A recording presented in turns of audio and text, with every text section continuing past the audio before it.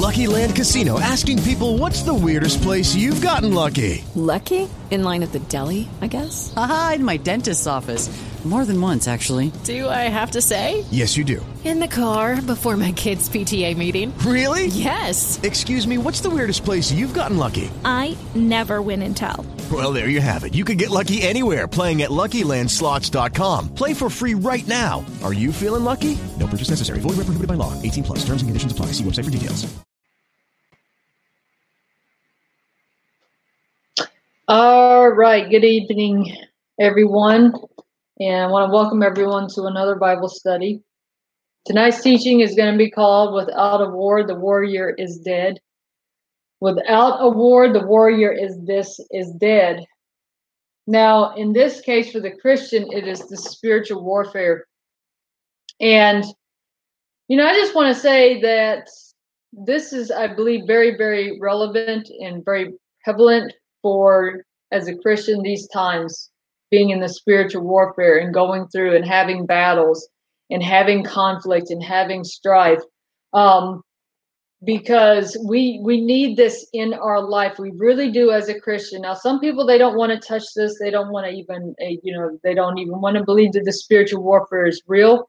They don't want to get into the battle, even though, the Bible is bathed in the blood of the prophets and in the disciples and in the men and women who brought the scripture that we have today forth. And so we really got to understand what this means, because modern day Christianity, when you get saved, because I still remember when I got saved, but when you get saved, that's when really the spiritual warfare takes place. Actually, it starts, I think, right before you get saved. But I think, who was it? Pastor Price said something in one of his preachings or Bible studies or sermons not too long ago to say that you don't know what demons are until after you get saved. Before you get saved, you have no idea what demons are. You have to actually be saved to be delivered from those demons. So the spiritual warfare actually begins then. And so once this happens, and I know it even happened for me, but once this happens in your life and you get saved and you come to the Lord, then you understand what the spiritual warfare is all about. Because I'm going to tell you guys, Derek already knows this about me. But right after I got saved, I had these demons come into my apartment. These things were as big, I couldn't see them, but these things were as big as the roof. I could feel how big they were. And I was so terrified because I really did not know what demons were. I prayed myself to sleep. And I know that these things are real because one of them actually made like a shh sound. And I just got my cat not too long before, and she actually turned in the direction of the demon of where the sound came from. And man, that terrified me even more. And so that's when the spiritual warfare began. And, maybe some people today don't believe in demons. Maybe they're afraid of, believing in that, like, some sort of like the boogeyman or something to that degree. But demons only have so much power anyways. Yes, they can be terrifying. Yes, they can be threatening, but they can't actually do anything. All they can do is kind of puff up on you, but they can't really do anything to you. But we have to understand that in this spiritual warfare, in this fight that we are in, if we really, really, truly, and honestly want to be a Christian, we have to understand what it takes to be a Christian. And it means at times you're going to get bloodied up spiritually by it. I mean, we have found this out especially I think more or less in the last couple of years, we have really found out, especially in this ministry, and I know Gary Price and his ministry, about what this spiritual warfare was taking place. Because man, the pressure is getting hot and heavy to be a Christian nowadays. I have found this out on my own. I don't want to get too ahead of myself because we got some scriptures we want to cover tonight. I even got an article I want to read. Most definitely want to get into prayer. But one thing I do want to say first, before we really get into anything, is that if we are not going through some sort of spiritual attack, I'm not saying it's going to happen all the time, but we have to really think about, the disciples. They never really, when it talks about the disciples in the New Testament and whatnot, and even the people that were persecuted before it was, made legal to be a Christian, these people never had a chance to relax.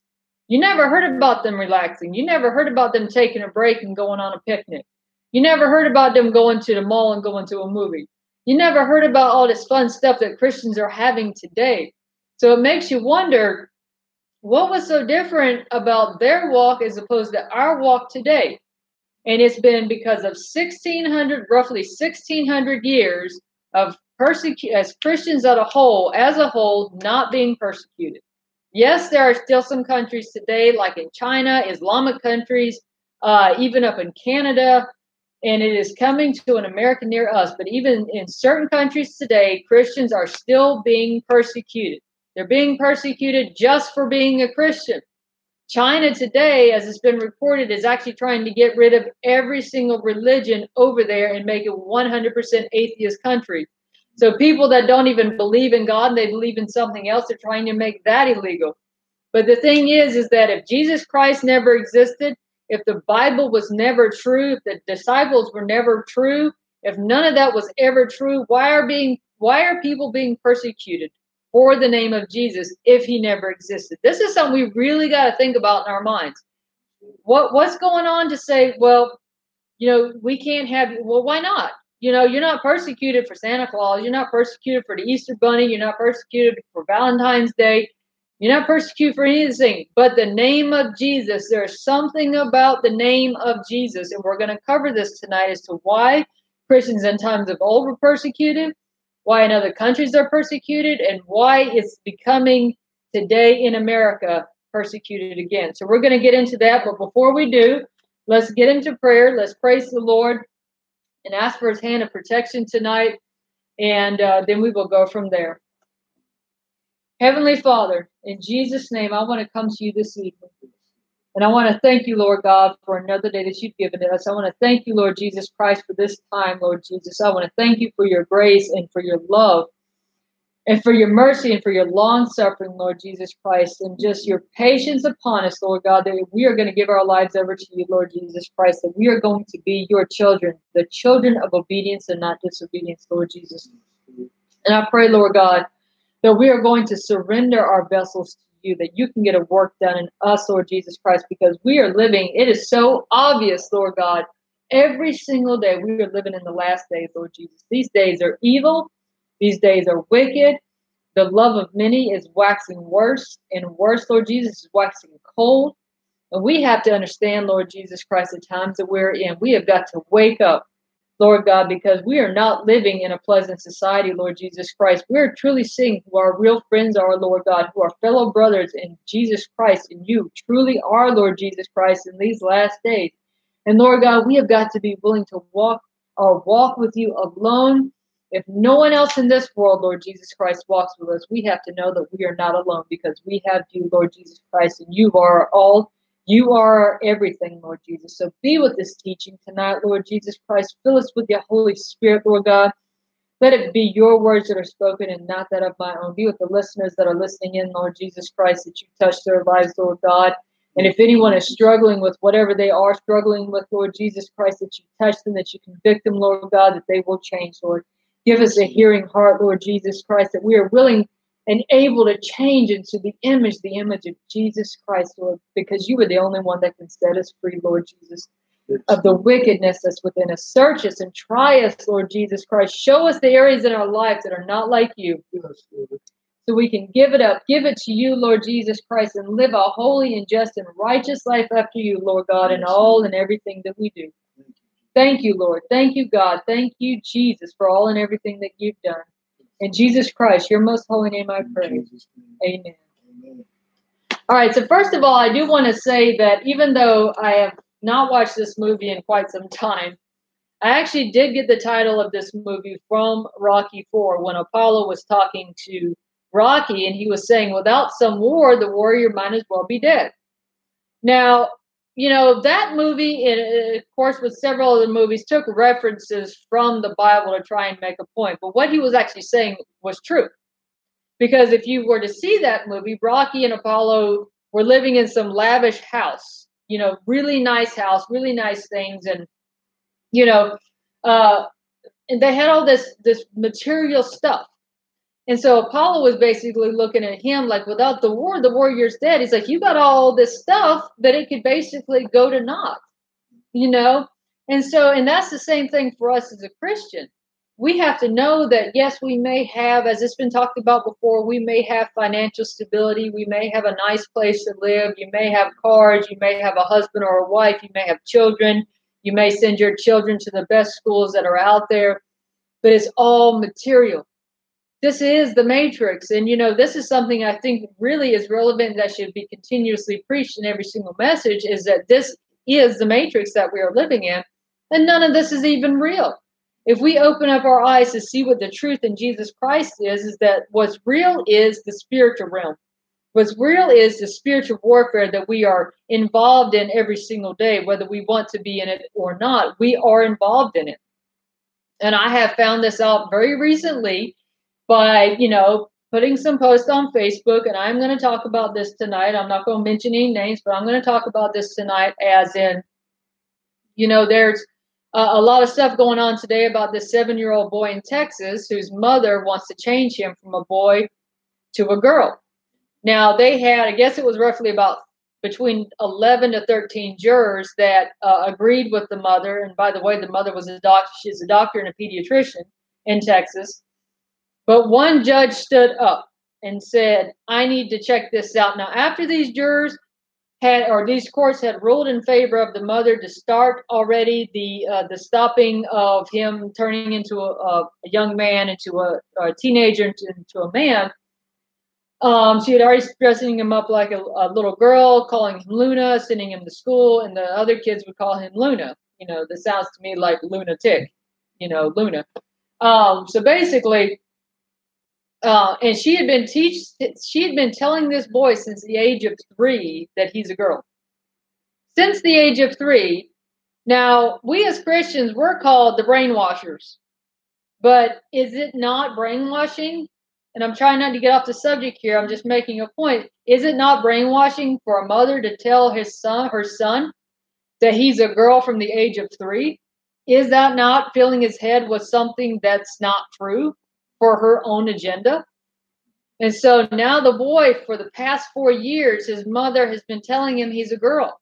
How is that not brainwashing him? How is that not taking his choice away from him? I'm not saying that being a homosexual is right. We know it's an abomination because of what the scripture says of it. We know it's an abomination because in society today, all the prides that you see, all the pride rallies that you see, how they're dressing up little children, how the people look and how they are acting in these pride parades, that it is an abomination. Okay, so we have to understand this. And so I put on Facebook one of our other Bible studies about, you know, homosexuality. And man, oh man, after that reposting, did I not come under fire from some people. And I defended what I believed in, but now people are starting to say, well, I think you're going crazy and we're worried about you. What are you doing? You know, how can you call homosexuality an abomination? Because it goes against the word of God. That lifestyle goes against the word of God. And it starts from a very, very young age. Now, this is not the topic tonight, but I want everyone to have an understanding, because we're going to be saying here in the near future, everyone who claims to be a Christian, who claims to stand for Jesus Christ, we are going to have to be willing to stand for what we believe and to understand why we're standing for what we believe. You can't just tell people this is what the Bible says. We have to know it from within our own selves. Because if you're putting stuff on Facebook, we got to be, and I'm not talking about arguing with people. I'm not talking about calling names with people. Stand for what you believe, but when the Lord tells you to stop, you stop. You know, if he tells you to say something to somebody, you do it. But when he says back away because, you know, this is about to not be of my spirit anymore, what's about to happen, then you do so. It's not being a coward. If you gave them all the information that the Bible says and they still don't want to hear it, do not continue on, because at that time you're casting your pearls before swine. You go so far and let the chips fall where they may, but that's where it's at. But another thing too is this, is that our fight is not on Facebook. Yes, you put things on there and you stand for the word of God, but when people are directly in front of us, can we do that same thing? Can we have that same boldness with the people that we're working with the people out in the streets, with the people at the grocery store, at the gas station? Can we still have that boldness? Because right now, as Christians, we're seeing that there are two different kinds of Christianity in this world today. And if you are under the real Christianity, which means you stand exactly for what everything in the Bible says, if you stand against the holidays, I mean, every single one of them. I'm talking about with one of the most satanic coming up at the end of this week. If you stand against that one, I mean, Christmas, Valentine's Day, if you stand against all of that and you stand on the truth of the Word of God, and you're not willing to compromise what you believe because of what the Scripture says, you're going to be called crazy. We're going to be called crazy. We're going to have people look at us saying, man, what happened to this person? Now, an interesting thing is this, and then we're going to get into the Scriptures here, is that something that Derek brought up some time ago was, when you're living in the world, you got people saying, man, they drink so much and they curse so much and they smoke so much, and man, we're going to pray for them that they stop doing that and give their lives to the Lord. You give your life to the Lord, and all of a sudden you start living exactly what the Bible says. All of a sudden, where did I go wrong with them? Now they're crazy. So they were worried about you when you were a sinner. Now they're worried about you now that you're a saint at the same time. Because unfortunately today, American Christianity is not the Christianity of the Bible. Not on the whole. You want to know what real Christianity is? Go to Pakistan, go to Afghanistan, and go to China. Because you will find out exactly what true Christianity is in those countries. But you might as well stay here, because after this next election, we're either going to have I highly doubt Trump's going to be reelected. It's either going to be a woman or it's going to be a homosexual. And if it is a homosexual, and I'm not, let me just say it, I honestly don't care if this offends anyone, because we need to know about this. If it is an open, married homosexual that is elected, then he's not going to start out and say, well, let's go and persecute the Christians. No, he's going to be very, very underhanded about it. He's going to be very, very sly about it, because if he were to do that in the very beginning, then people would know what's up. But no, he's not going to do that. He's going to come out with peace and love and tolerance for everyone in the beginning. And this is how you know that spirit of Antichrist is on the scene right now, because this election is a year from today, as a year from next month, is when the election happens.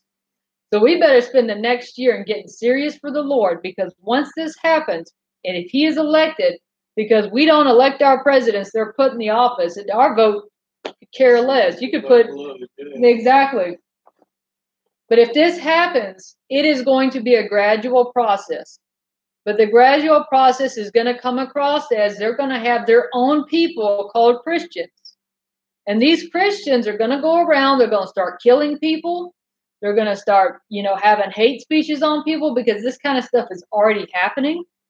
They're going to start doing all that kind of stuff. And what happens next? All the crazy Christians are doing this. All the crazy Christians are doing that. Man, we got to lock these people up, because we don't know who's sane and who's not sane. That's exactly what's going to happen next. And we've got to be ready for this. We have got to honestly be prepared in our hearts and our souls and our mind for what is to come. Please be called crazy now, because one day they're not going to call you crazy. One day when this economy collapses and everything starts going bad and everything starts going wrong, they are not going to call you crazy. Noah was called crazy for 120 years until that rain started, until the water started rising. Then all of a sudden, man, we might want to get on the boat. It was too late then. There have been so many people that, oh, you silly nut job, oh, you whack job, oh, you crazy this and you crazy that, until every single prophecy was fulfilled. Then they did not call them crazy anymore. So that's what we got to understand. Don't worry about people calling you names. Don't worry about people walking out of your life. Stand firm on the rock of Jesus Christ, because he is our solid rock.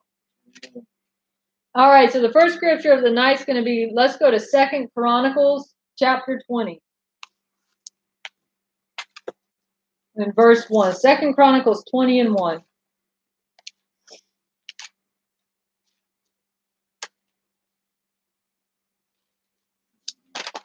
find it.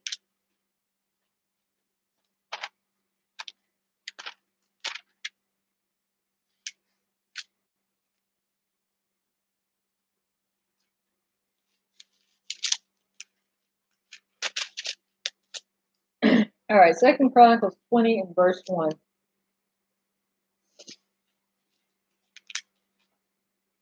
It came to pass after this also that the children of Moab and the children of Ammon, and with them on the other side, the Ammonites came unto Jehoshaphat to battle. Then there came some that told Jehoshaphat, saying, There cometh a great multitude against thee from beyond the sea on this side of Syria. And behold, they be in Hazazon Tamar, which is in Engadi. And Jehoshaphat feared, and set himself to seek the Lord, and proclaimed a fast throughout all Judah. And Judah gathered themselves together to ask help of the Lord. Even out of all the cities of Judah, they came to seek the Lord. Now, right here, Jehoshaphat and Judah did exactly what each and every one of us are supposed to do when we feel like some sort of enemy attack is coming against us. We need to go and we need to seek the Lord. Because too many times, man, and I know because I have felt this in my own spirit, when something was happening to me, what's the first thing we want to do when something happens to us? Oh, man, not again. I got a flat tire and I got to be to work in 20 minutes. You're like, oh my goodness, I can't believe this is happening again. You look at your bank account and it's just like, oh my goodness, what has happened here? When did that come out? And you know what? That's the first thing that the flesh wants us to do is to get flustered and to get frustrated. But the Lord's showing me all the time, especially at work, because man, that is when the attack on me the heaviest is at work. It's very easy to get frustrated at that place. But the Lord wants me to come to him first. He wants me to say, stop getting frustrated over the fact that they're not bringing you totes in a timely fashion because I work at a production warehouse. Stop getting frustrated over this situation. Stop getting frustrated over that situation. We've got to get all these kind of frustrations out of us before we, meet with the Lord. And he wants to take them out of us. So the first thing that we have to do, and this is what the Lord's showing me every single day, not to get upset, not to get flustered, because he is going to make a way. I've, over the last several weeks, have either gone through car trouble, cat trouble, financial trouble, friend trouble, all sorts of trouble. But these things need to happen to us, because when it does happen to us, and I want to give another testimony tonight as well, but I don't want to get ahead of myself. But we do need to seek the Lord every single time these things start to happen to us. Every time we feel the enemy's coming against us, the first thing that we need to do wherever we are is seek the Lord, because that's exactly what Jehoshaphat and Judah did. Verse 5. And Jehoshaphat stood in the congregation of Judah and Jerusalem in the house of the Lord before the new court, and said, O Lord God of our fathers, art thou not the God in heaven, and rulest not thou over all the kingdoms of heaven? And in thine hand is there not power and might, so that none is able to withstand thee? Art thou not our God, who didst drive out the inhabitants of this land before thy people Israel, and gavest it to the seed of Abraham, thy friend forever? And they did dwell therein, and they built thee a sanctuary therein for thy name, saying, If, when evil cometh upon us, as the sword, judgment, or pestilence, or famine, we stand before this house and in thy presence, for thy name is in this house, and cry unto thee for our affliction, then thou wilt hear and help. And now, behold, the children of Ammon and Moab, and Mount Seir, whom thou wouldest not let Israel invade, when they came out of the land of Egypt, but they turned from them and destroyed them not. Behold, I say, now how they reward us to come to cast us out of thy possession, which thou hast given us to inherit. O our God, wilt thou not judge them? For we have not might against this great company, that cometh against us, neither know we what to do. But our eyes are upon thee. Those last few words right there are so very, very important. But our eyes are upon thee. Jehoshaphat saying here right now, it's like, oh Lord, wilt thou not judge them? For we have no might against this great company that cometh against us, neither know we what to do, but our eyes are upon thee. How many times have we thought within ourselves, Lord, I don't know what to do, but I trust you? That's pretty much what he's saying right here. It's like, Lord, we don't know what we're going to do. We don't have the power. We don't have the might.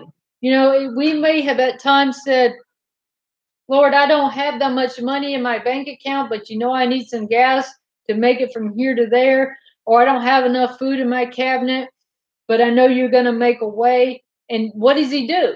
All of a sudden, because we trust and we believe in the Lord, he makes a way. You may go outside and there goes $20 or $40 blowing in the wind, right for you.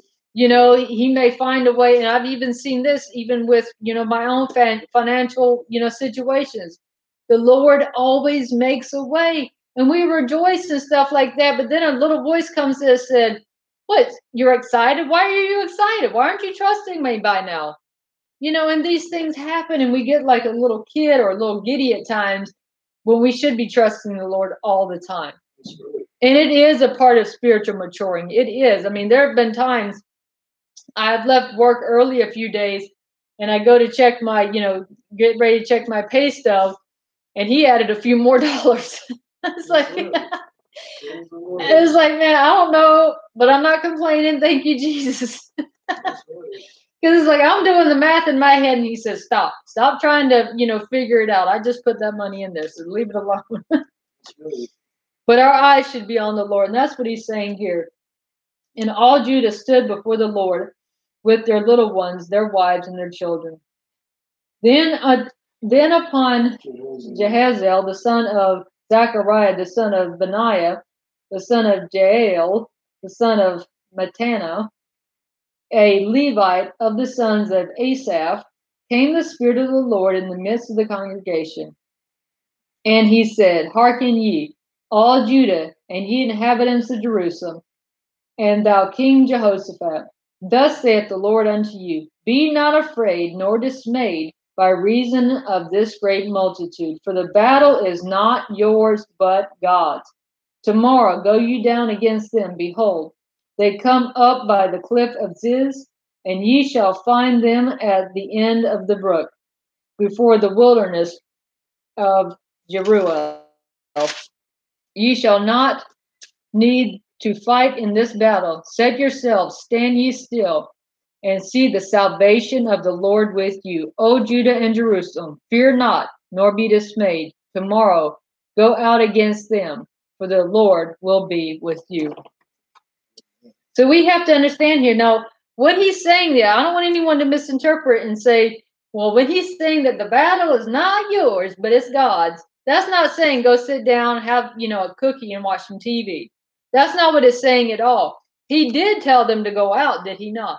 Did he not say go out there and stand fast?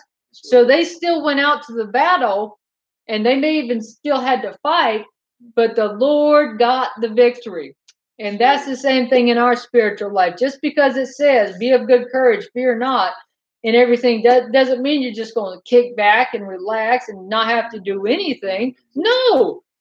The Lord gets the victory, but guess what? We still got to be made right with the Lord. We still got to pray. We still got to fast. We still got to be encouraged. We still got to tell people about Jesus Christ. But when it's saying that God gets the victory, that means he's going to wrought a good work in us. That means he's going to send down the Holy Spirit and speak through us that people get saved. That's what that's talking about. Let's not get it twisted and say, oh, man, means I can sit back and watch my favorite TV show. No, it does not. We still got to be participants. That's right. Amen. Exactly. All right. So if there's nothing else or no one has anything, let's go to Joshua 1 and verse 1. But I do want to give a testimony of a hallelujah because, you know, it seems like for everyone that's a true believer, man, we are going through the attacks lately.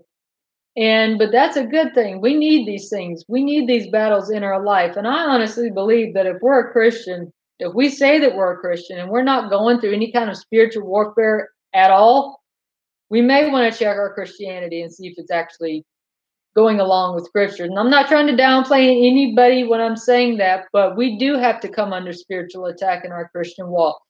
Because the closer and closer we get to the Lord, we get on the devil's radar. And once we get on his radar, we're not going to get off of it unless he beats us off of it. But we cannot let him beat us down, nor can we let him beat us up.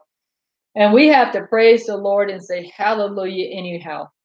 And I'm going to give you a testimony as to why. I think it was Friday. I was at work and I got on the subject with somebody at work about alcohol because I used to drink.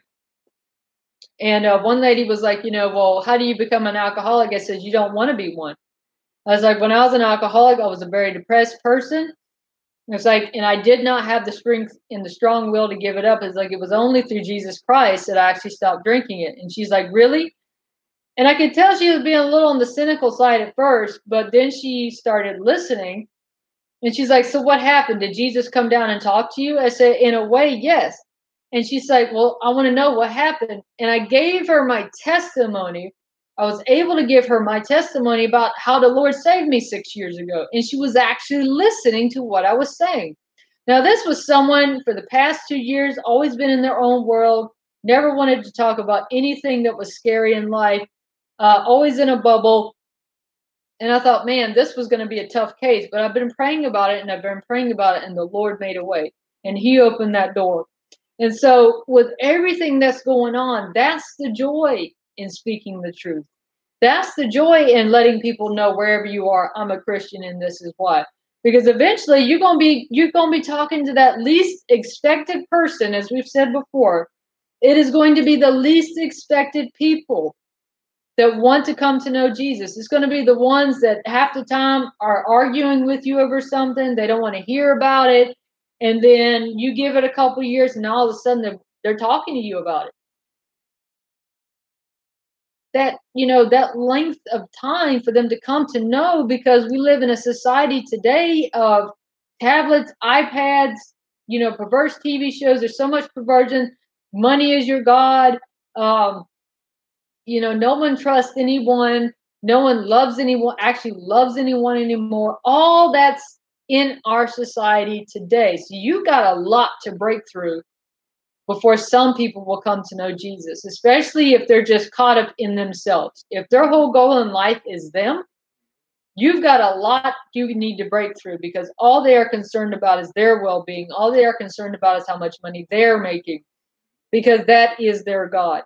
And so if you start talking to someone and it seems like they're standoffish or they don't want to do it, don't pressure them to do it unless the Lord tells you to. But don't pressure them. Say, okay, they'll come when they're ready. They'll come in their own time. Unless the Lord says they don't have much more time, you need to talk to them now. But I never thought that person was someone who actually would listen to me give my testimony. And they were very attentive, and they said, you know what? I want to know more. So hopefully in the very near future, I'll get another opportunity. Man, I was bebopping down the aisles after that. That was joy to me. Because that, out of everything that we go through in life, that is the joy in the persecutions that we go through. Because the Lord, we may pray, and I know we have, Lord, you've got to show me. Please show me that I'm bearing fruit at work or wherever I'm at. Please show me, Lord Jesus Christ, that I'm doing your will. And he will. If we are doing his will in our certain places, he will actually show you this is what you're doing. People will start talking to you about it. All right. So we just got to keep going. So from here, let's go to Joshua 1 and verse 1. Now after the death of Moses, the servant of the Lord, it came to pass that the Lord spake unto Joshua the son of Nun, Moses' minister, saying, Moses, my servant, is dead. Now therefore arise, go over this Jordan, thou and all this people, unto the land which I give to them, even the children of Israel.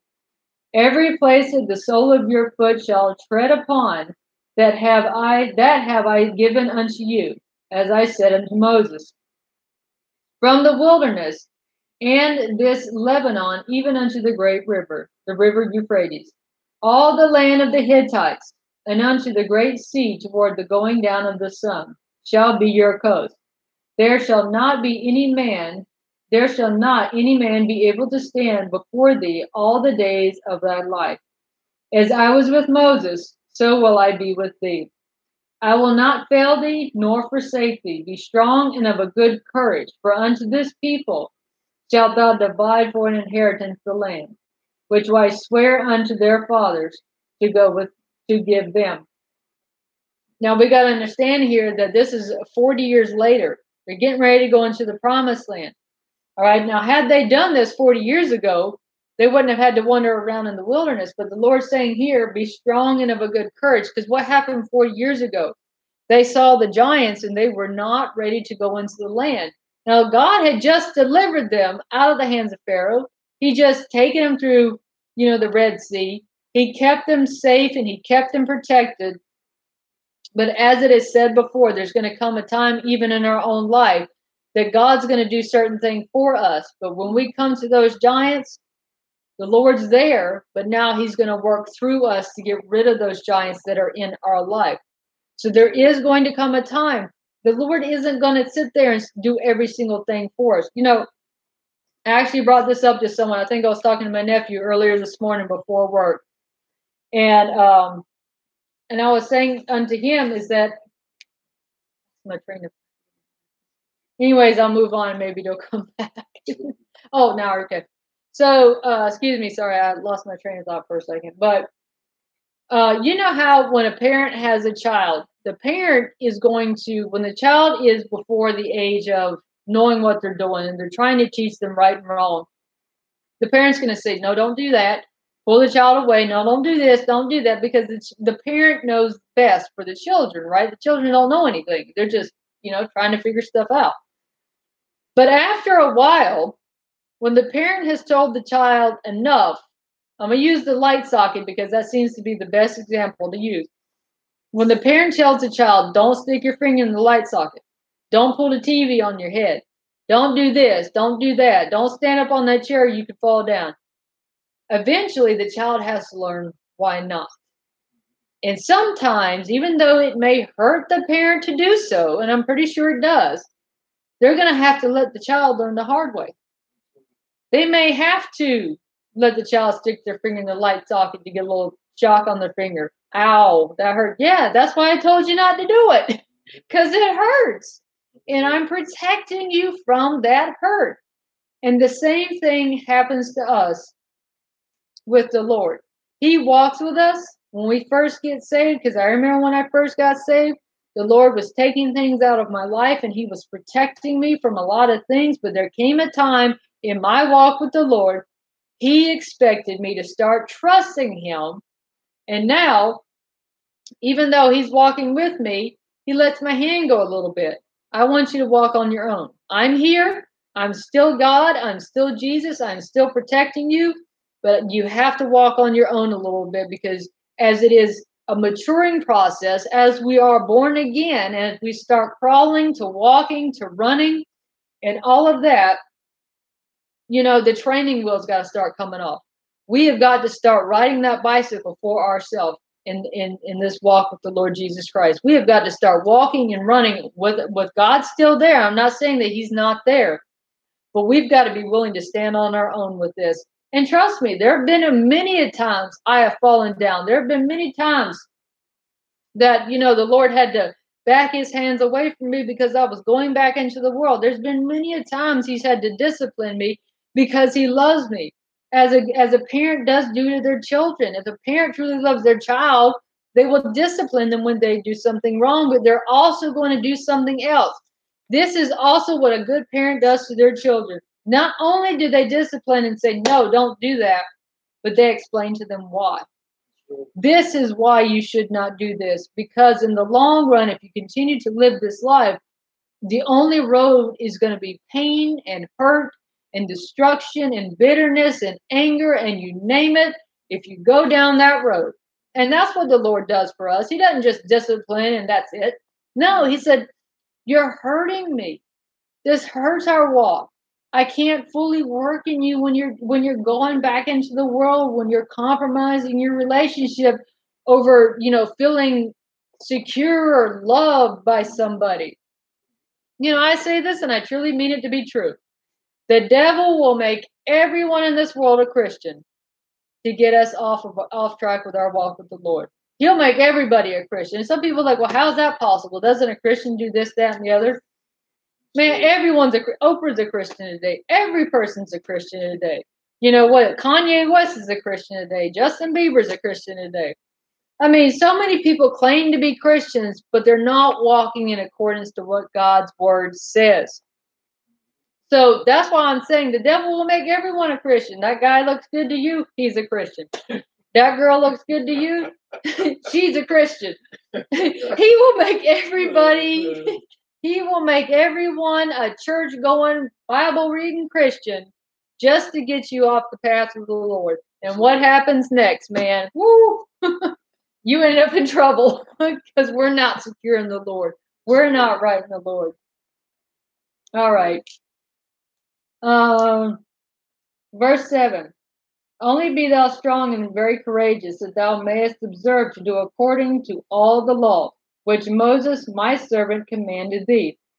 Turn not from it to the right hand nor to the left, that thou mayest prosper whithersoever thou goest. This book of the law shall not depart out of thy mouth, but thou shalt meditate therein day and night, that thou mayest observe to do according to all that is written therein. For then thou shalt make thy way prosperous, and then thou shalt have good success.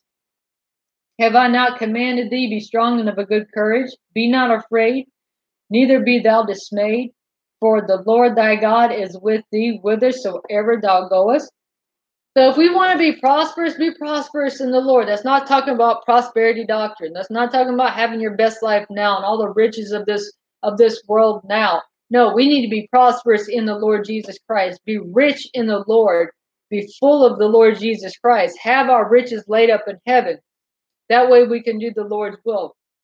May the Lord give us financial breakthroughs at times that we can help others and not ourselves. Yes, absolutely. But we got to trust the Lord with everything that he gives us. We got to know what his will is in every single thing that we do. But what he's saying here is being strong and of a good courage. Strong and of a good courage. So if we're going to walk with the Lord, what do we have to be? We got to be courageous. Because one of the people that goes into the lake of fire is the coward. So we can't afford to be a coward in our walk with the Lord, because if we're cowards in the Lord, that means we can't stand up. We can't, when someone comes to us and say, well, I don't believe in the scriptures. I don't believe in the Bible. We're afraid. But also as a coward, another thing that we're going to do is we're going to go along to get along. We're going to say, well, I don't want to offend this person, and I don't want to do this, and I don't want to do that. Jesus Christ didn't come to not be offensive. The truth is always going to offend somebody. That is just life, period. Even if it's not the Bible and you're just talking to people and you tell them the truth and say, I really don't like the way you're doing something. Let's take work, for example. Let's say you're a supervisor, because I have been in the times past, and you got to discipline somebody. Now, you're not doing this out of your own opinion. You're doing this according to what the rules and regulations of the job are set up, and they're not abiding by those rules. So they got to be written up for it. And you as the, supervisor over them have got to do the job. Is it always it's never a pleasant experience to write somebody up. It never was for me, but you had to do it. Why? Because I could get in trouble if I didn't write them up for not going in accordance to what the rules were set out at that time. And I had to do it. There were some people that got upset. Well, I didn't do this and I didn't do that. And you have no proof. I got a plethora of proof. I got all the evidence sit right here in front of me that this is exactly what was happening in accordance to such and the policies and whatnot. You're going to have to get written up for it, and you have to change. You can't keep going this way. And that was the truth. I was not lying to them. As a supervisor, you're not lying to them. You're just saying this according to company policy. You're supposed to be doing this, but you're actually doing this. And, we've given you ample opportunity to stop doing it. We've warned you. We've talked to you, and you don't. So now a write-up has to happen.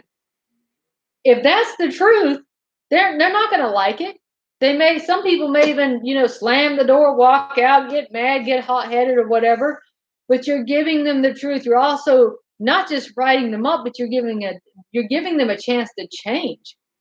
You're giving them a chance not to do it again, so they won't have to be written up again, so they won't have to be disciplined again. And God does the same thing for us. Truth is also evil in a wicked society, which is what's happening today. Why do you think the scriptures is coming under attack? Why do you think Jesus Christ is saying, well, I don't believe he existed, and I don't believe this, and I don't believe that, and, you Christians are just big, you're bigots, and you're so judgmental, and you're so this, and you're so that? Because it's evil in that wicked society. Wickedness never, ever likes the truth. It says that in John 1, that when Jesus Christ came, his own accepted him not, because he was the light in the darkness. His own creation for the past thousands of years accepted him not. And what's happening today?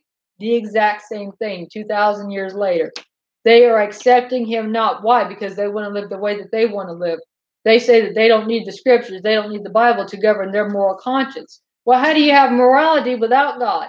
How do you have morality without Jesus?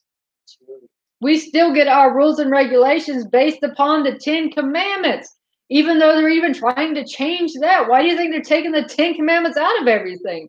Because they don't want to feel guilty anymore for what the evil that they're doing. All right, verse 10. Then Joshua commanded the officers of the people, saying, pass through the host, and command the people, saying, prepare your victuals, for within 3 days ye shall pass over this Jordan, to go in to possess the land. And the Lord your God giveth you to possess it.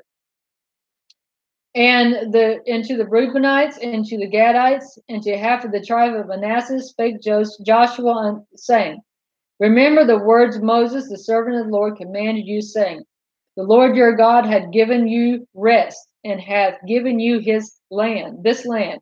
Your wives and your little ones and your cattle shall remain in the land which Moses gave you on this side Jordan. But ye shall pass before your brethren armed, all the mighty men of valor, and help them, until the Lord have given your brethren rest, as he hath given you.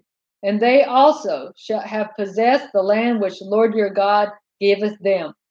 Then ye shall return unto the land of your possession, and enjoy it, which Moses, the Lord's servant, gave you on this side Jordan toward the sun rising.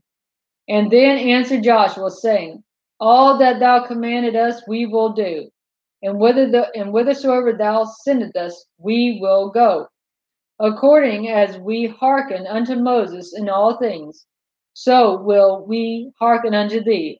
Only the Lord thy God be with thee, as he was with Moses.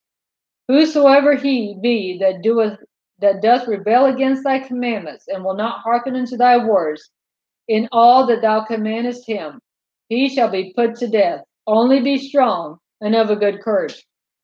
So here's another thing, is that they could not enjoy the land until all the people had gotten over.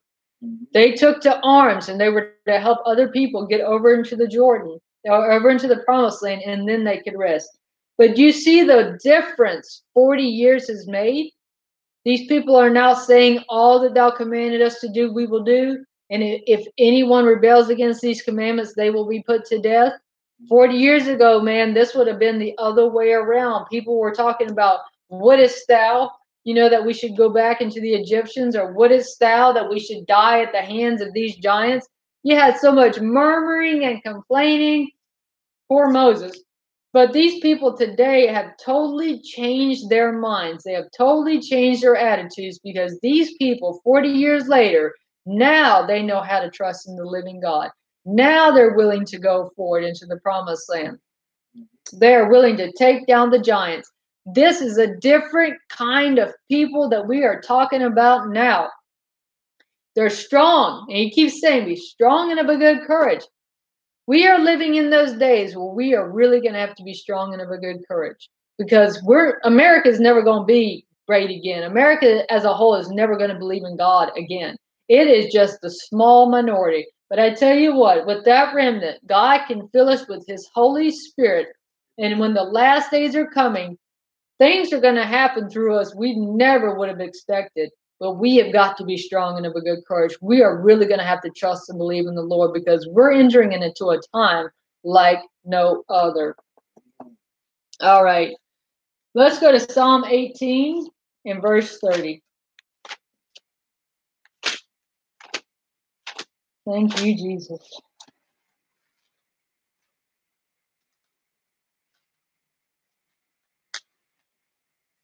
And I want to give a testimony of myself, because, you know, the Lord's still working on me 6 years later. And there's a lot of stuff he's had to remove out of my life in the past 6 years, and he's still working on me. And I remember when I first got saved, you know, everything in my apartment that was against the scripture, I mean, I would spend hours in study time. You know, this is back before we were doing Bible studies, but I would spend Saturdays and Sundays 5-6 hours in this word. I mean, I was studying everything, every video, you know, Derek would send me, I was watching I was just watching and learning. I was comparing it to the world. I really wanted to see how the scriptures was, you know, lined up in modern day society, because a lot of stuff I heard, I didn't hear before. There's a lot of stuff, spiritual warfare, what's that? Demons, what are those? You know, a lot of stuff I didn't know about. So I would spend hours upon hours reading, and I hungered and I thirsted in the beginning. But, you know, over the course of time, and this is something that I believe that when you first get saved and the devil knows that you're on fire for the Lord, I don't think he's going to try and touch you then, because you pretty much are going to be like, leave me alone, devil, I'm too busy. But a dangerous part in our walk with the Lord is when we start getting educated. And I'm not saying you need to be an educated Christian. This is true. But at the same time, you also need to be educated and filled with the Holy Spirit. Because I have found in my life that the more I began to know, the more proud I started to become. And when that happened, it was like I felt like at times I was too big for my spiritual britches. And I felt like I began to relax. Like I didn't hunger and desire the word as I used to. You know, I would spend 5-6 hours in study. I wouldn't go anywhere. You know, I was studying. One day I realized, man, I don't go anywhere. I'm just stuck inside studying. And I'm not saying there's anything wrong with that.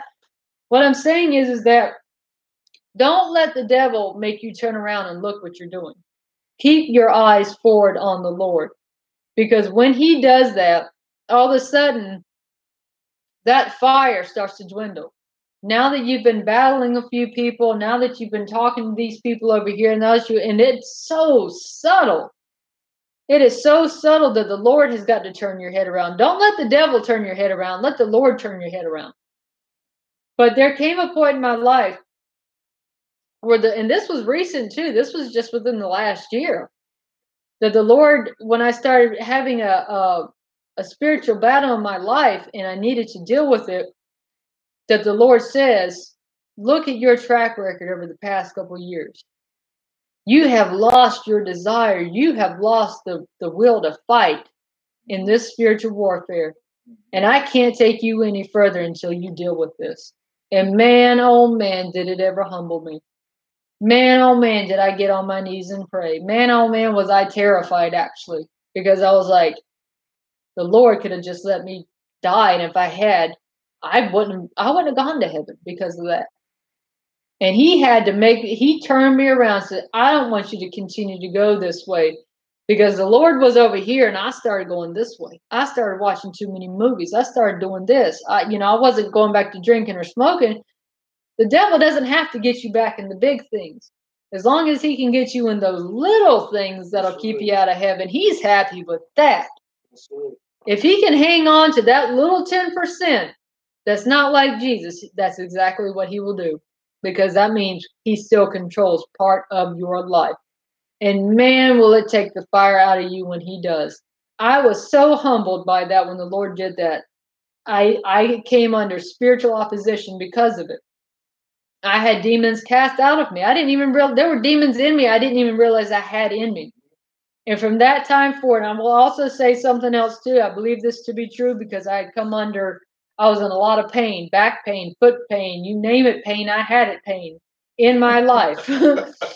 And it seemed like after I had these demons delivered out of my life, you want to know that almost 100% of my pain went away.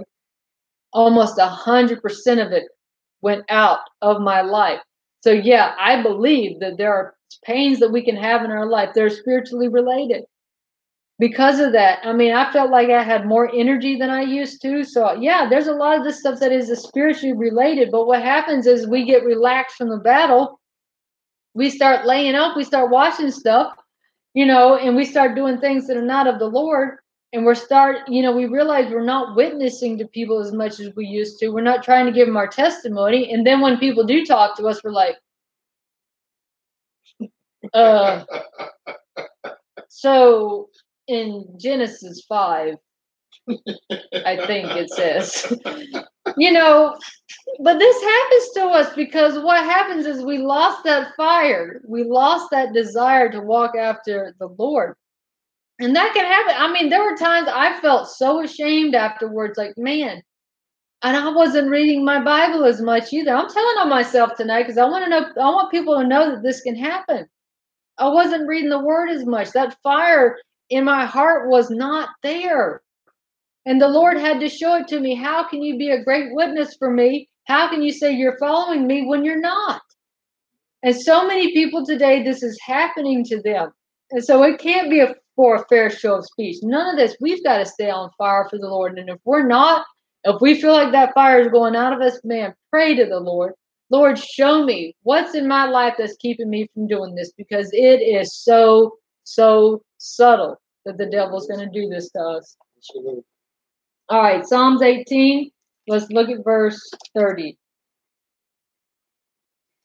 As for God, his way is perfect. The word of the Lord is tried. He is a buckler to all those that trust in him.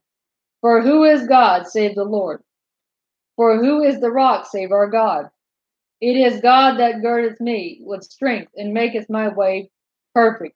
He maketh my feet like hinds' feet, and setteth me upon my high places. He teacheth my hands to war, so that a bow of steel is broken by mine arms. Thou hast also given me the shield of thy salvation, and thy right hand hath holden me up, and thy gentleness hath made me great. Thou hast enlarged my steps under me, that my feet did not slip. I have pursued mine enemies and overtaken them. Neither did I turn again till they were consumed. I have wounded them, that they were not able to rise. They are fallen under my feet. For thou hast girded me with strength unto the battle. Thou hast subdued under me those that rose up against me. Now I want to stop here and make a point with this, because we know that David was a mighty man. He was a great king. He was a man after God's own heart.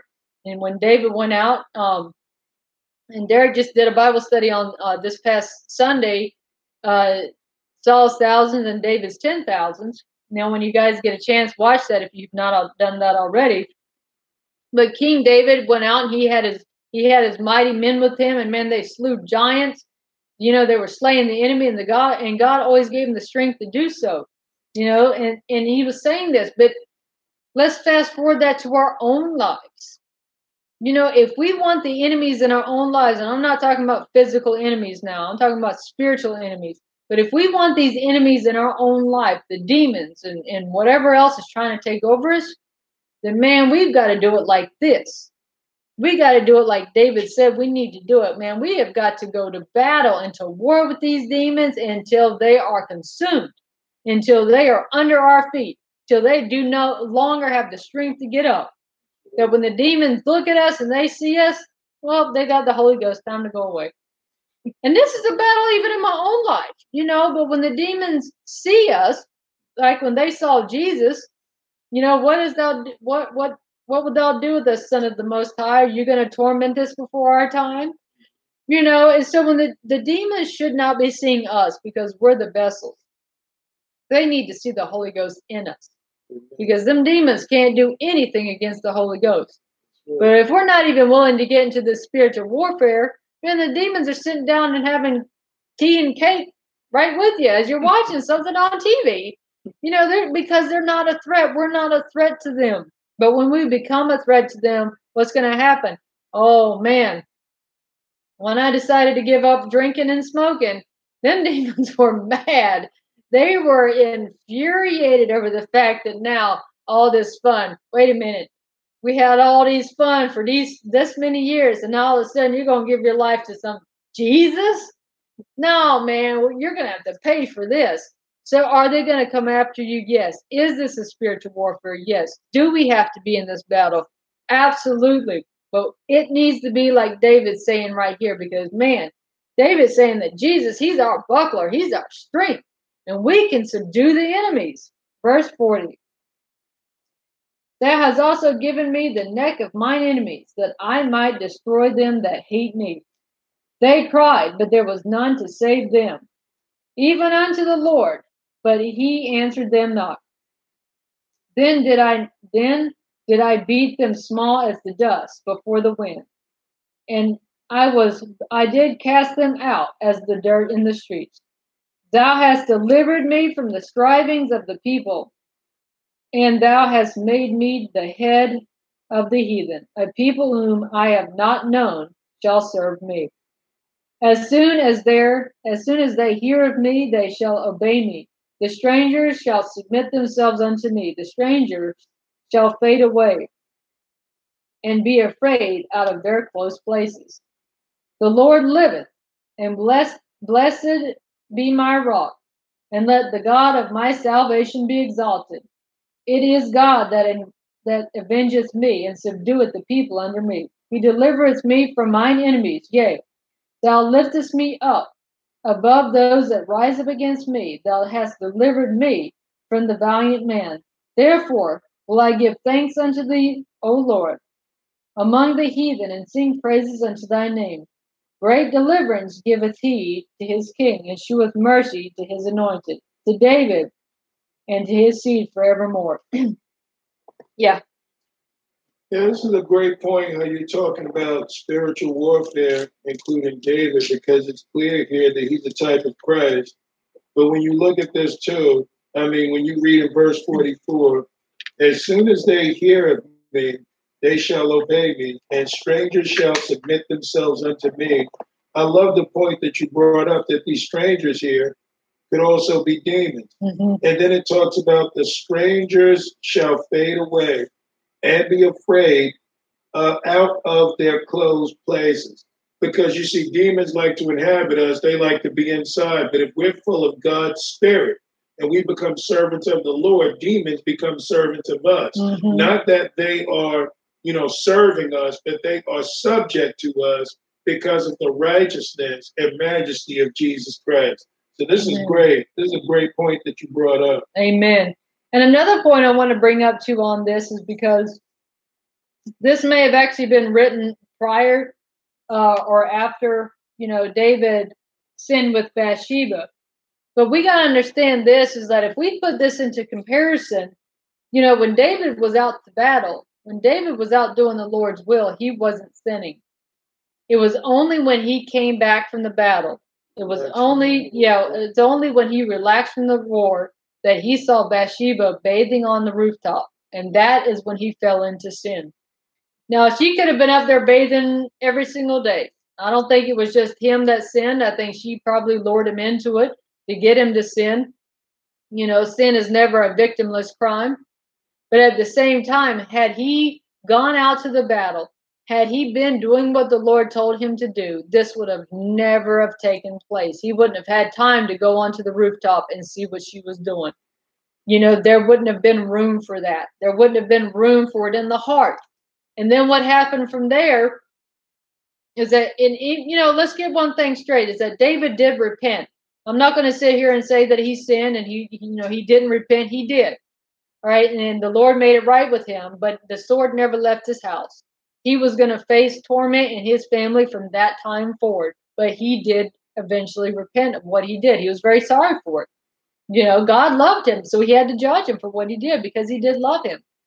But understand this, is that in our own personal lives, the same things can happen.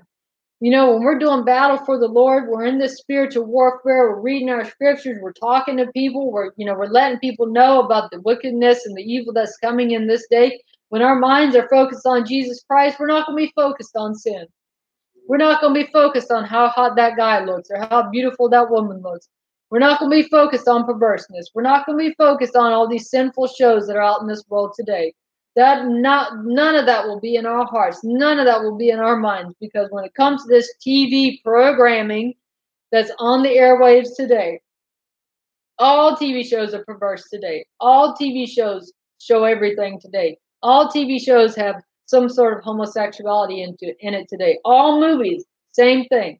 We have got to guard our eyes and our minds as to what we put before us today, because there's so much wickedness in the world today. And it really does hinder us to be in the spiritual warfare. We can't tell someone you shouldn't watch that movie when we just got done watching it. We can't do that to people. And it really does take away our thirst and our hunger and our desire to want to serve the Lord. Y'all know what I'm talking about when you're fasting and you're praying and you're reading the word, how bold you feel, how, like nothing can break through to your mind. People start talking to you about certain things, and you're giving them the scriptures and you're telling them about this, that, and the other. But when we're not that way, all of a sudden we're like, well, I'm not one to judge, but I really don't, I don't participate in Halloween. But if you want to go trick or treating, by all means, take your kids. No, man, you tell them, no, it's wicked, it's satanic. It's not of the Lord. You know how wicked it is. You know what these witches are doing? Child sex. You're giving it to people. They may not want to hear it, but you're willing to stand for the truth. You're willing to stand on the scriptures. There is no compromise. And no, you cannot Christianize these holidays. All right, but that's just one thing we got to realize, is that when we relax and we don't want to go forward, and does the Lord give us a rest period at times? Of course he does. But it's not for the next year. It's not for the next 6 months. That rest period could be for us to fast, to get closed in with the Lord and to read his word. All right, so from here, let's go to Psalms. Let's go to Zechariah chapter 4. Zechariah chapter 4 and verse 1.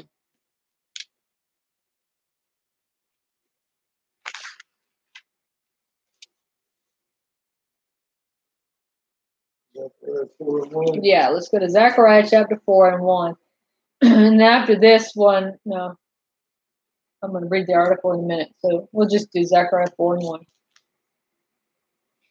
And the angel that talked with me came again and waked me, as a man that is wakened out of his sleep. And he said unto me, What seest thou? And I said, I have looked, and behold, a candlestick all of gold, with a bowl upon the top of it, and even 7 lamps therein, and 7 pipes in the 7 lamps, which are upon the top thereof, and 2 olive trees by it, one upon the right side of the bowl, the other upon the left side thereof. So I answered and spake to the angel that talked with me, saying, What are these, my Lord? And the angel that talked with me answered and said unto me, Knowest thou not what these be? And I said, No, my Lord. Then he answered and spake unto me, saying, This is the word of the Lord unto Zerubbabel, saying, Not by might, nor by power, but by my spirit, saith the Lord of hosts. Who art thou, O great mountain? Before Zerubbabel thou shalt become a plain. And he shall bring forth the headstone thereof with shoutings, crying, Grace, grace unto it. Moreover, the word of the Lord came unto me, saying, The hands of Zerubbabel have laid the foundation of this house. His hands shall also finish it. And thou shalt know that the Lord of hosts has sent me unto you. For who hath despised the day of the small things? For they shall rejoice, and shall be the plummet in the hands of Zerubbabel with those 7. They are the eyes of the Lord which run to and fro through the whole earth. So now this is an angel speaking with Zechariah, and he's talking to him about what Zerubbabel was doing. Now Zerubbabel, and we're actually going to read this in Ezra. We're going to go to Ezra in a minute and to find out what was going on. But Zerubbabel was actually one of the individuals involved in rebuilding the temple in the book of Ezra. And this is actually somewhat of a persecution, or we will actually find out in our own lives when we're trying to serve the Lord. We're going out and we're helping people. We're talking to them about Jesus Christ. And all of a sudden, you're going to have some people coming up to you. Who are you? And by what authority? As it said, like in the New Testament, by what authority? Who are you and what authority do you have to be doing this? And by the way, what are the name of the other people here so we can write it down? And we're going to send it in to the mayor. And we're actually going to request the form to make sure that it's okay for you to do this. You're just out there preaching the gospel. But these individuals actually came under attack by these men, by this governor, for rebuilding the temple. And we're actually going to read. Let's go to Ezra, because I found it quite interesting here. Because these are things that we're going to find out. These things are actually going to happen to us in our own life. We're actually out. We're preaching the gospel. We're handing out food. All of a sudden you're going to have people come up to you. Who are you? Why are you out here? Why are you doing this? On whose authority are you supposed to be out here? Who sent you here? Do you have a permit to be on this street corner? Is this food of the FD, whatever it's called? Yeah, is this food FDA approved? Is this happening? Is that happening? And you're not doing anything wrong. But we're going to come against these oppositions in our life. All right, Ezra 5 in verse 1. Right? Yeah. Then the prophets Haggai, the prophet, and Zechariah, the son of Iddu, prophesied unto the Jews that were in Judah and Jerusalem in the name of God of Israel, even unto them. Then rose up Zerubbabel, the son of Shealtiel, and Jeshua, the son of Zodak, and begun to build the house of God that is in Jerusalem. And with them were the prophets of God helping them. At the same time came to them Tatnai, governor, on this side of the river, and Shethra-Bozni, and their Boznai, thank you, and their companies, and said thus unto them, Who hath commanded you to build this house, and to make up the walls? Then said we unto them after this manner, What are the names of the men that make this building? But the eyes of their God was upon the elders of the Jews, that they could not cease them, that they could not cause them to cease, till the matter came to Darius. And then they returned answer by letter concerning this matter. So even though they were trying to threaten them and trying to say, who are you? Who told you to build this? And what are the names of the people going on? So we can give it to Darius, so that way we can let him know all this is going on. They still couldn't stop them.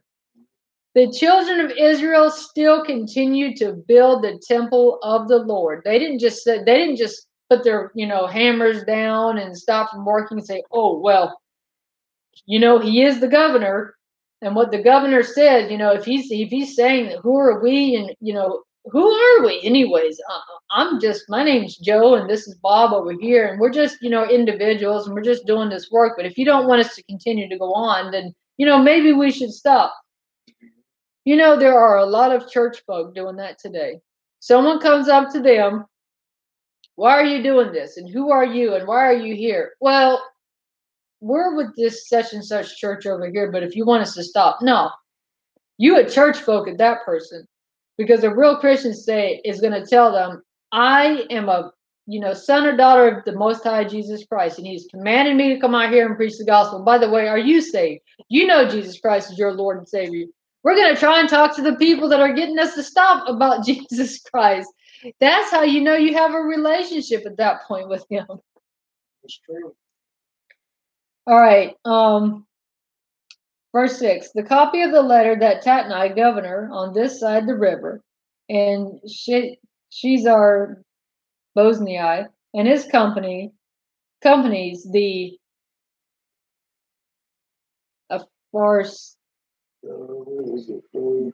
Apharsachites, which were on this side of the river, sent to Darius the king.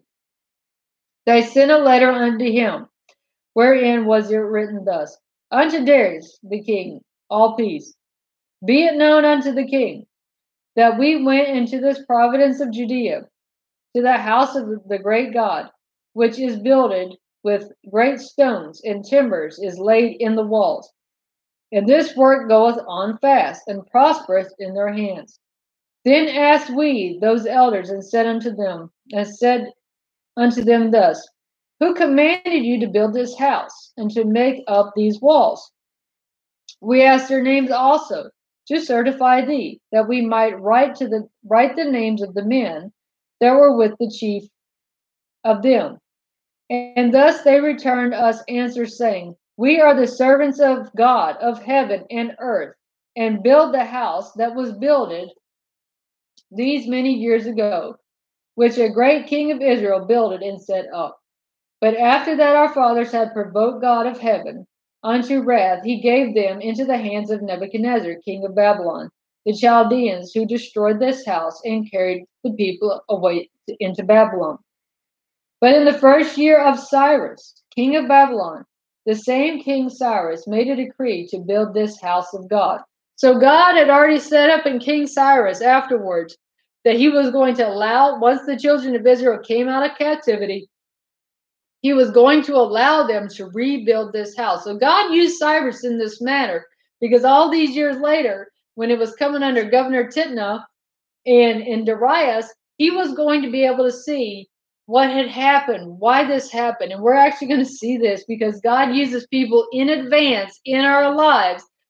Sometimes that way, when a future event happens, those same people, we're going to, God uses them to maybe get us out of certain situations. So, not to say that I'm not saying situations, bad situations, but let's say someone comes up against us.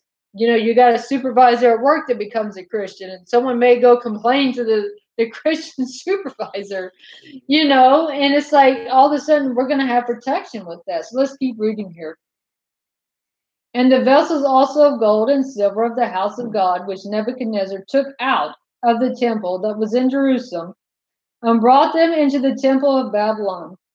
Those did Cyrus the king take out of the temple of Babylon, and they were delivered unto one whose name was Sheshbazzar,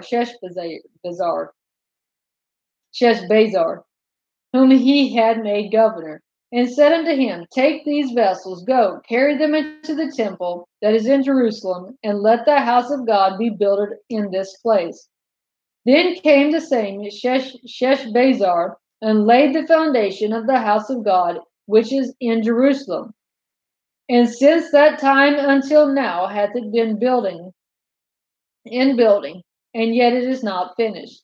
Now therefore, if it seem good to the king, let there be a search made in the king's treasure house, which is there at Babylon, whether it be so, that a decree was made of Cyrus the king to build this house of God at Jerusalem, and let the king send his pleasure to us concerning this matter. So Tatnai at this point, he's sending this letter to Darius, saying all these things, and he's thinking he's one up the children of Israel. He's thinking, well, when this gets to Darius and he goes and looks all this stuff up, you guys are really going to get it. You're going to have to stop all this building. What we have to understand this is that the children were under God's protection, because he had already worked with King Cyrus, that these years later, when they were going to come to this persecution, because we got to understand that God sees the beginning from the end. Did God already know that this governor was going to come to them and ask them these questions and try and, raise up on it, try and intimidate them a little bit? Of course he did. But what happened? The children of Israel and Zerubbabel trusted in God to continue to build no matter who came against them. And that's exactly how it has to be in our life. All right, chapter 6 and verse 1. Then Darius the king made a decree, and search was made in the house of the rolls, where the treasures were laid up in Babylon. And there was found at Achmetha in the palace that is in the province of the Medes a roll, and therein was a record thus written. In the first year of Cyrus the king, the same Cyrus the king made a decree concerning the house of God at Jerusalem. Let the house be builded, the place where they offered sacrifices, and let the foundation thereof be strongly laid. The height thereof 80 cubits, and the breadth thereof 80 cubits, with 3 rows of great stones, and a row of new timber, and let the expenses be given out of the king's house. And also let the golden and the silver vessels of the house of God, which Nebuchadnezzar took forth out of the temple, which is at Jerusalem, and brought unto Babylon, be restored and brought again unto the temple which is at Jerusalem, every one to his place, and place them in the house of God.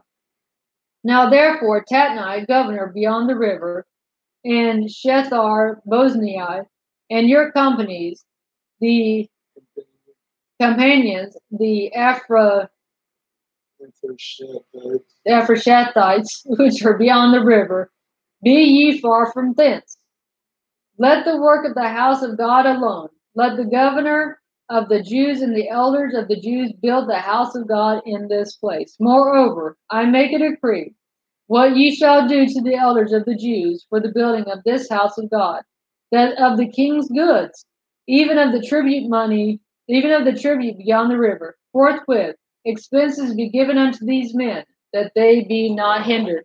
So after Darius had found the decree that Cyrus had already put up, saying, let them be rebuilded, Darius told Tatnai, leave them alone. They need, Cyrus has already put this up. You're not going to hinder it. You're going to let them continue to build this house. And also at the same time, you're going to pay these people out of the Babylonian treasure. You're going to pay these elders to continue building. So if we stand for Jesus Christ in these last days, if we keep preaching the gospel, he is going to show us favor. He is going to put people in our lives that may be in positions of authority to say, let these people alone. Let them preach the gospel for this time. That's right. Verse 9. And that which they need of both young bullocks and rams and lambs for the burnt offerings of the God of heaven, wheat, salt, wine, and oil, according to the appointment of the priests, which are at Jerusalem, let it be given them day by day without fail, that they may offer sacrifices of sweet savors unto the God of heaven, and pray for the life of the king and of his sons. Also I have made a decree that whosoever shall alter this word, let timber be pulled down from his house, and being set up, let him be hanged thereon, and let his house be made a dunghill for this. So Dariah wasn't playing. If anyone was to come against this work that's being done, or this word, man, pluck a timber out of his house and hang him by the neck, and let his house be made a dunghill. So, King Darius was following the decree that had been made. He was like, let these people alone. Let them do what they're doing. And, God's even going to show that to us, because I'm not saying that people are going to get hanged for it. But when people come against us, when people rail against the word of God, all of a sudden things may start happening in their life. Their life may be going into the shams. You don't want to touch God's anointed. Am I threatening people? No, I'm not threatening anybody. I'm just saying what has happened to people when people are out there preaching the word of God, and things have happened to other people's life because they didn't want to get it right. They didn't want to give their lives to the Lord. God gives us grace He gives us all grace for a moment in time that we get our lives right with him. But you know what? That grace can run out. And that's what he's showing people. Don't let your grace run out before your life ends. All right. You're going to read an article, right? Yeah. Thank you. This is actually an article that my friend, one of my friends sent me earlier today. And this is Alabama students ignore the atheist, I guess it's organization threat, stand up and recite the Lord's Prayer before a football game. When the Wisconsin-based Freedom from Religion Foundation, FFRF, Alabama, forced their school district to replace its traditional pregame prayer with a moment of silence, a group of students from Opelika High School in Alabama rose up and recited the Lord's Prayer in a moment of holy defiance. It began when the Opelika City Schools Board of Education received a letter from the FFRF in which the nonprofit used its interpretation of the First Amendment to threaten the school's board with legal action if any of its staff, especially football coaches, continued to sponsor or encourage Christian prayer before football games, or if any of its school events, or at any of its school events, according to the activist mommy.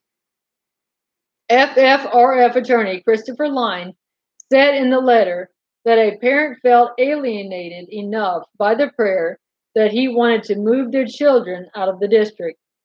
The Supreme Court has specifically struck down invocations given over the loudspeaker at the public school athletic events, even when student-led, said Line, after stating that it is illegal for students in a public school to pray at a school athletic event. Responding, Opelika High School, like many districts, agreed to drop the prayer and replace it with a moment of silence. We recognize that the United States of America is a nation of laws, and we will abide by the current laws, stated OCS Superintendent Mark Neighbors. Our students are allowed to pray, but our coaches are not allowed to participate. However, on September 13th, at the beginning of a school's football match, Opelika students refused to be silenced and stood up and recited the Lord's Prayer. It is unsure if the FFRF will formally retaliate with legal action, but many have been siding with the students and called them brave. So, exactly. And I'm grateful that these students are doing this. I'm grateful that even in a public school, and this is Alabama's deep south, and it's even affecting these states, these, so-called Bible Belt states. But I am so thankful and I'm so grateful that you still got a generation of students today in a wicked society that are willing to stand up and say, I won't be silent. And I am going to praise the Lord, even if legal action comes against them or their parents. They are willing to stand up. And what happened? You had people starting to side with them. You had people starting calling them brave because they would not be silent. I mean, these are students. We're starting to see it today. You're starting to see it, and other people are. That you got a generation now with all this wickedness. You still have some kids today willing to stand up and serve the Lord and not be silent. Definitely a new generation. Mm-hmm. Exactly. All right, let's go to 2 Thessalonians 3 and verse 1. And we got to pray for these kids today, y'all. We do, because, man, these kids are coming into a wicked society. They're not even given the opportunity to understand what wickedness is. They're just born into it. Bridge the gap to them. Exactly. Amen. Amen. That's right. They are the next generation. And you got a lot of kids today. I mean, I remember when I was a kid. I mean, I was raised in North Carolina in the Bible Belt. We had a church on every street corner.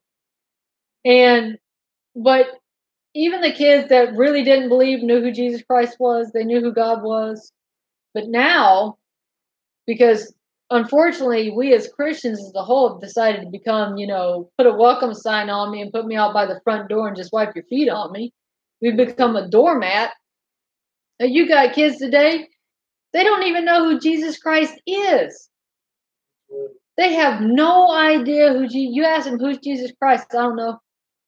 You know what the Bible is? No. He's like the Easter bunny, like some joke. Mm-hmm. He's not even real. Exactly. Even though there's plenty of evidence to support Jesus real. Mm-hmm. But you got this generation coming up today that does not even know who he is, because the parents may know who he is, but they're too busy in their cell phones. They're too busy about themselves to worry or to concern themselves about their child's welfare and where they're going and what their lives are going to turn out. Is it on 2 Thessalonians 3 or 1? 2 Thessalonians 3 and 1. Finally, brethren, pray for us that the word of the Lord may have free course and be glorified even as it is with you, and that we may be delivered from unreasonable and wicked men, for all have not faith. But the Lord is faithful, who shall establish you and keep you from evil. And we have confidence in the Lord touching you, that you both do and will do the things which we commanded you. And the Lord direct your hearts in the love of God and into the patient waiting for Christ. Now we command you, brethren, in the name of the Lord Jesus Christ, that you withdraw yourselves from every brother that walketh disorderly, and not after the traditions which he have received of us. Now, why is he saying this? Why is Paul saying he wants us to depart from every brother that does not walk according to what he's commanded of us? It's not Paul talking about himself. It's not Paul saying, I want you to follow after me. Paul wants us to follow after Jesus Christ that's in him. And that's what Paul wants us to do. But if we've got individuals in the crowd that are walking disorderly, we got people in the crowd that have some sort of ulterior motive or ulterior agenda, if you've got someone that's underhanded or sneaky that's trying to actually teach people the wrong gospel and actually, say you need to follow after me, then you need to separate. We got to separate ourselves from those people. Why? Because they can hinder us in our Christian walk. Let's say, for instance, you've got people coming in and they're new. They're new believers in Jesus Christ, and they're learning the scriptures for the very, very first time. Let's say that they've never had any kind of biblical upbringing in their entire life, and this is all new to them. Well, if you got individuals in the crowd that are selfish, that their only motive is to get people to follow after them, and kind of like a look at me kind of personality, and only I know the Bible correctly, and you've got to listen to me and what my interpretations are, then that new person can actually be taken away. Dissimulation is what it's called. And then you're going to have striving within the mix, because now that new person, even, they're hungry and they're thirsty, now they're going to be confused by this other individual that's in here saying, well, I know that in my life and in my Christian walk and what the Lord has done for me, there's a whole lot of me, myself, and I involved in this person. So if you got a new Christian that's coming in and they're just learning about the Lord, if you've got a person that's very selfish and only after their own vainglory, that new person could very well be easily taken away by that other person. They're not in it that person stays saved. They're not in it that person find their own walk with the Lord and be separated from the sin of this life, and to be able to go out and, to help others because of the experience that they've made. They've got no intention that person follow only after Jesus Christ. They want that person to follow after them because that is their whole goal in life. So we've got to, that's why I'm saying separate yourself from these people. For yourselves know how you ought to follow us. For we have behaved not ourselves disorderly among you. Neither did we eat any man's bread for naught, but wrought with labor and travail night and day, that we might not be chargeable to any of you. Not because we have not power, but to make ourselves an example unto you to follow after us. So if we're in this Christian walk and we got people coming in, how are they going to know how to walk after Jesus Christ if we're not walking after Jesus Christ? If we're not actually, if we're going to say, hey, we're going to go out and help the homeless and this is all, this is everything that we're going to do. If we're not actually going out and getting the food, the Lord blesses, obviously, but if we're not out getting the food, getting the water, getting the clothes, doing all this stuff, how are other people going to know? If we're not actually out in the hot and the cold talking to people on the streets, how are people going to know how to do it? That's what Paul's saying. He's like, I work diligently night and day, so I would not be chargeable to any man. Paul just didn't kick back. Where's some bread? No, he never did that. He was in there night and day, diligently working with his hands.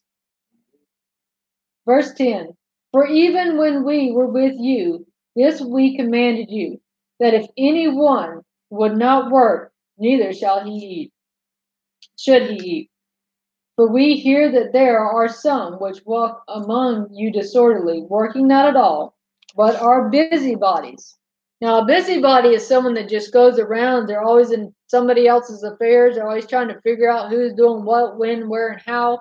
And they want to gossip about people. That is all that they're concerned with. It's just, oh, well, I heard that I saw Derek over at such and such, and he was doing this, and blah, blah, blah.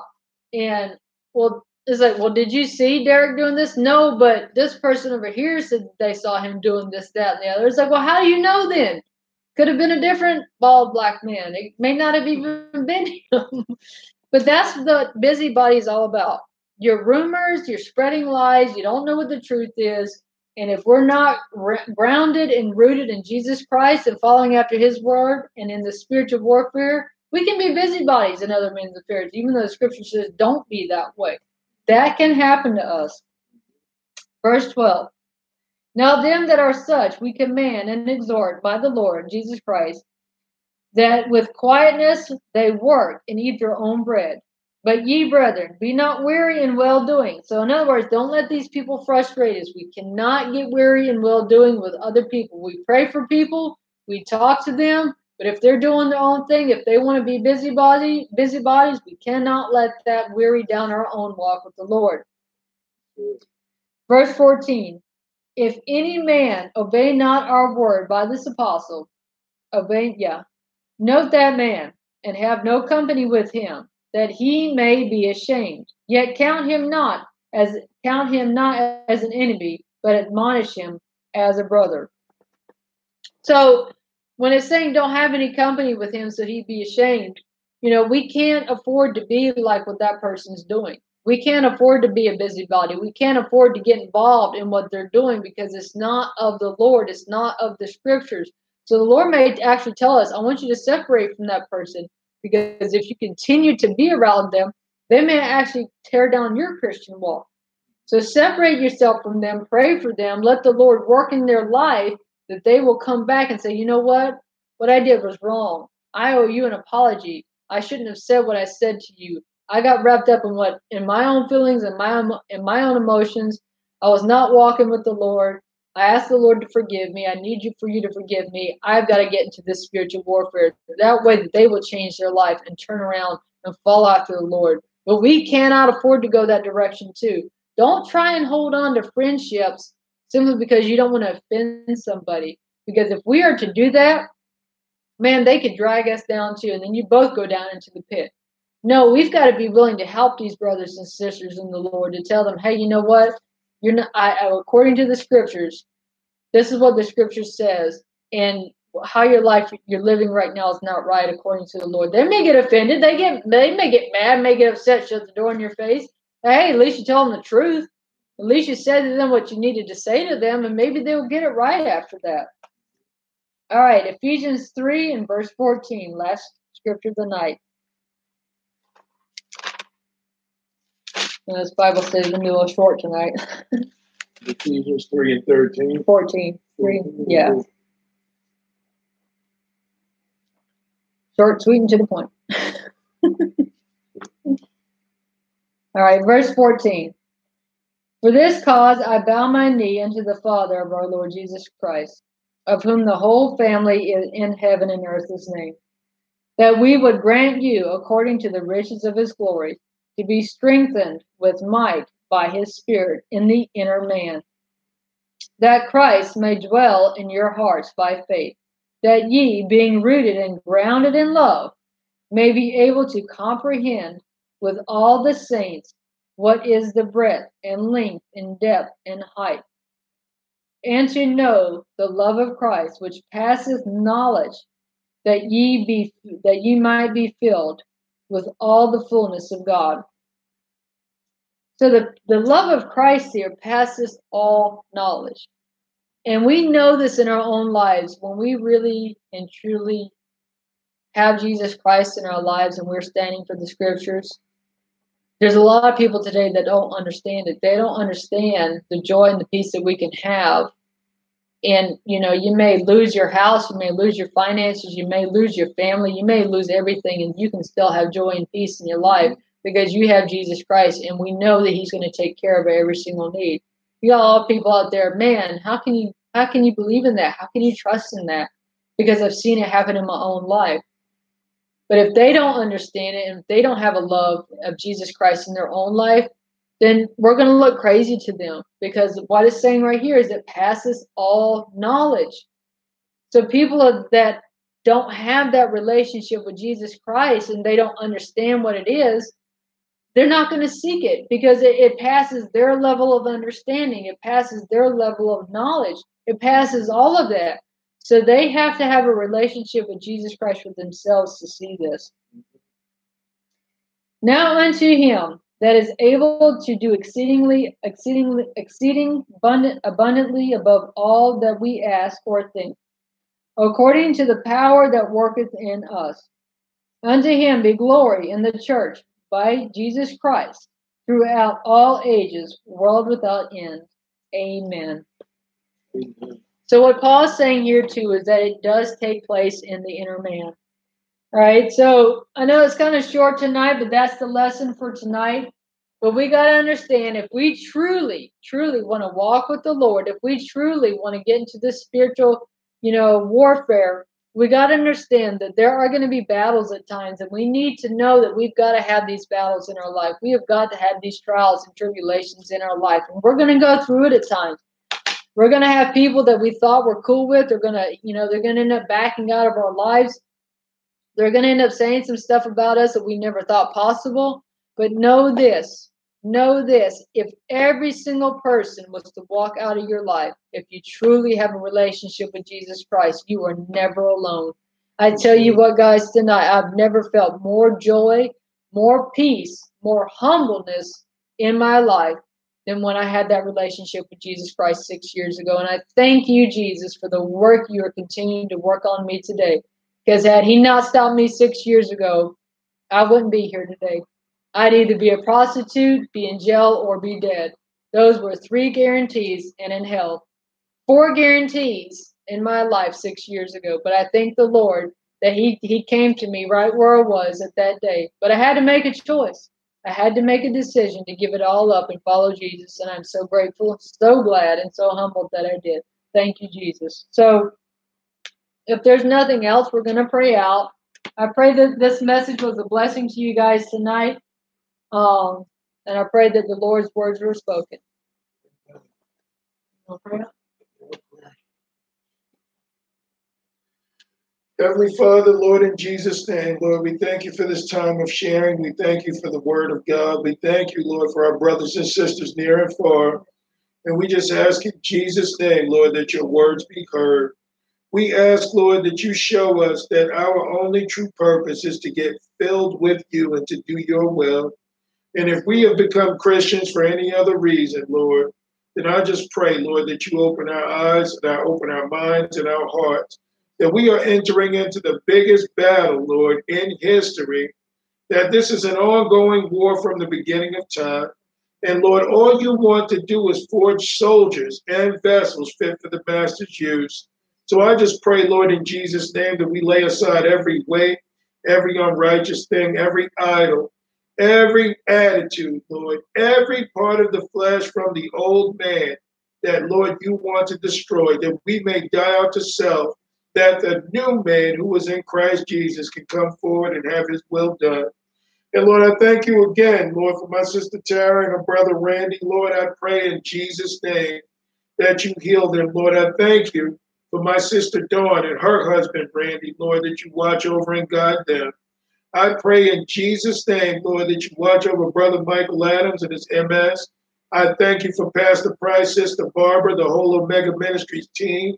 Lord, that you continue to guide them and give them insight, Lord, and that leadership, Lord, that you have called, that we may get a job done for you in the last days.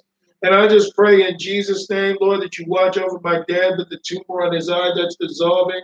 I pray, Lord, that you keep the pressure up, Lord. I thank you for all the brothers and sisters, Sister Teresa in Texas, Sister Shadante, Sister Tatiana, Brother Timotheus, Brother Rock T, Brother Greg. So many, Lord, so many that are out there in the fight, Lord. I pray in Jesus' name that you give them the strength to endure, to continue, that you forge and amalgamate a great army, Lord, one that will obey you, one that is called, chosen, and faithful, Lord. I pray in Jesus' name that we yield all things unto you, that we may be full of you, that we may obey you and serve you. And Lord, we just pray and we ask that all these things be done for your glory and honor. In Jesus' name we pray. Amen.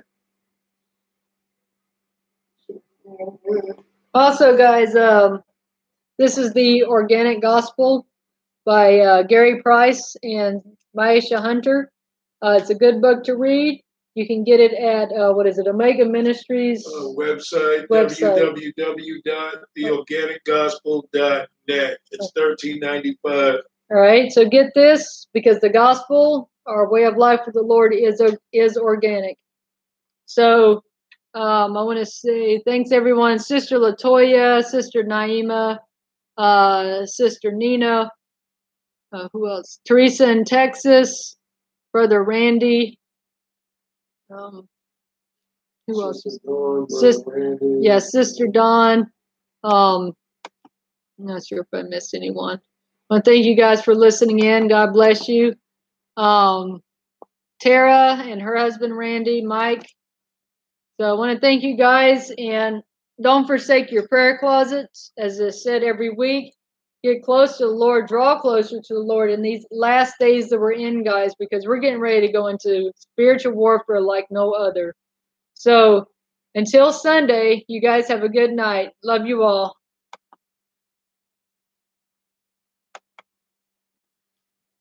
Lucky Land Casino, asking people, what's the weirdest place you've gotten lucky? Lucky? In line at the deli, I guess? Aha, in my dentist's office. More than once, actually. Do I have to say? Yes, you do. In the car before my kids' PTA meeting. Really? Yes. Excuse me, what's the weirdest place you've gotten lucky? I never win and tell. Well, there you have it. You can get lucky anywhere, playing at LuckyLandSlots.com. Play for free right now. Are you feeling lucky? No purchase necessary. Void where prohibited by law. 18+. Terms and conditions apply. See website for details.